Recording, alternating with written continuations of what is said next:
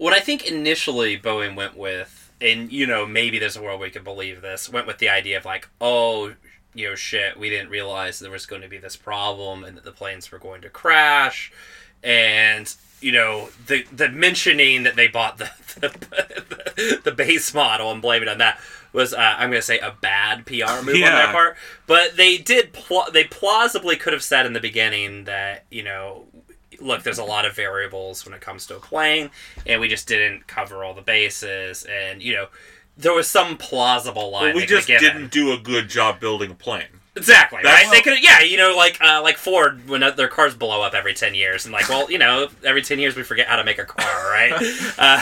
We get more to bomb manufacturing than cars, right? We're really bad at this. You shouldn't trust us with your lives. Yeah, it's all bad, but there is a story there that you could weave, or that Boeing could have weaved, that was that, we just fucked up, but it wasn't intentional. Unfortunately, now it's looking incredibly intentional, which is obvious, yeah.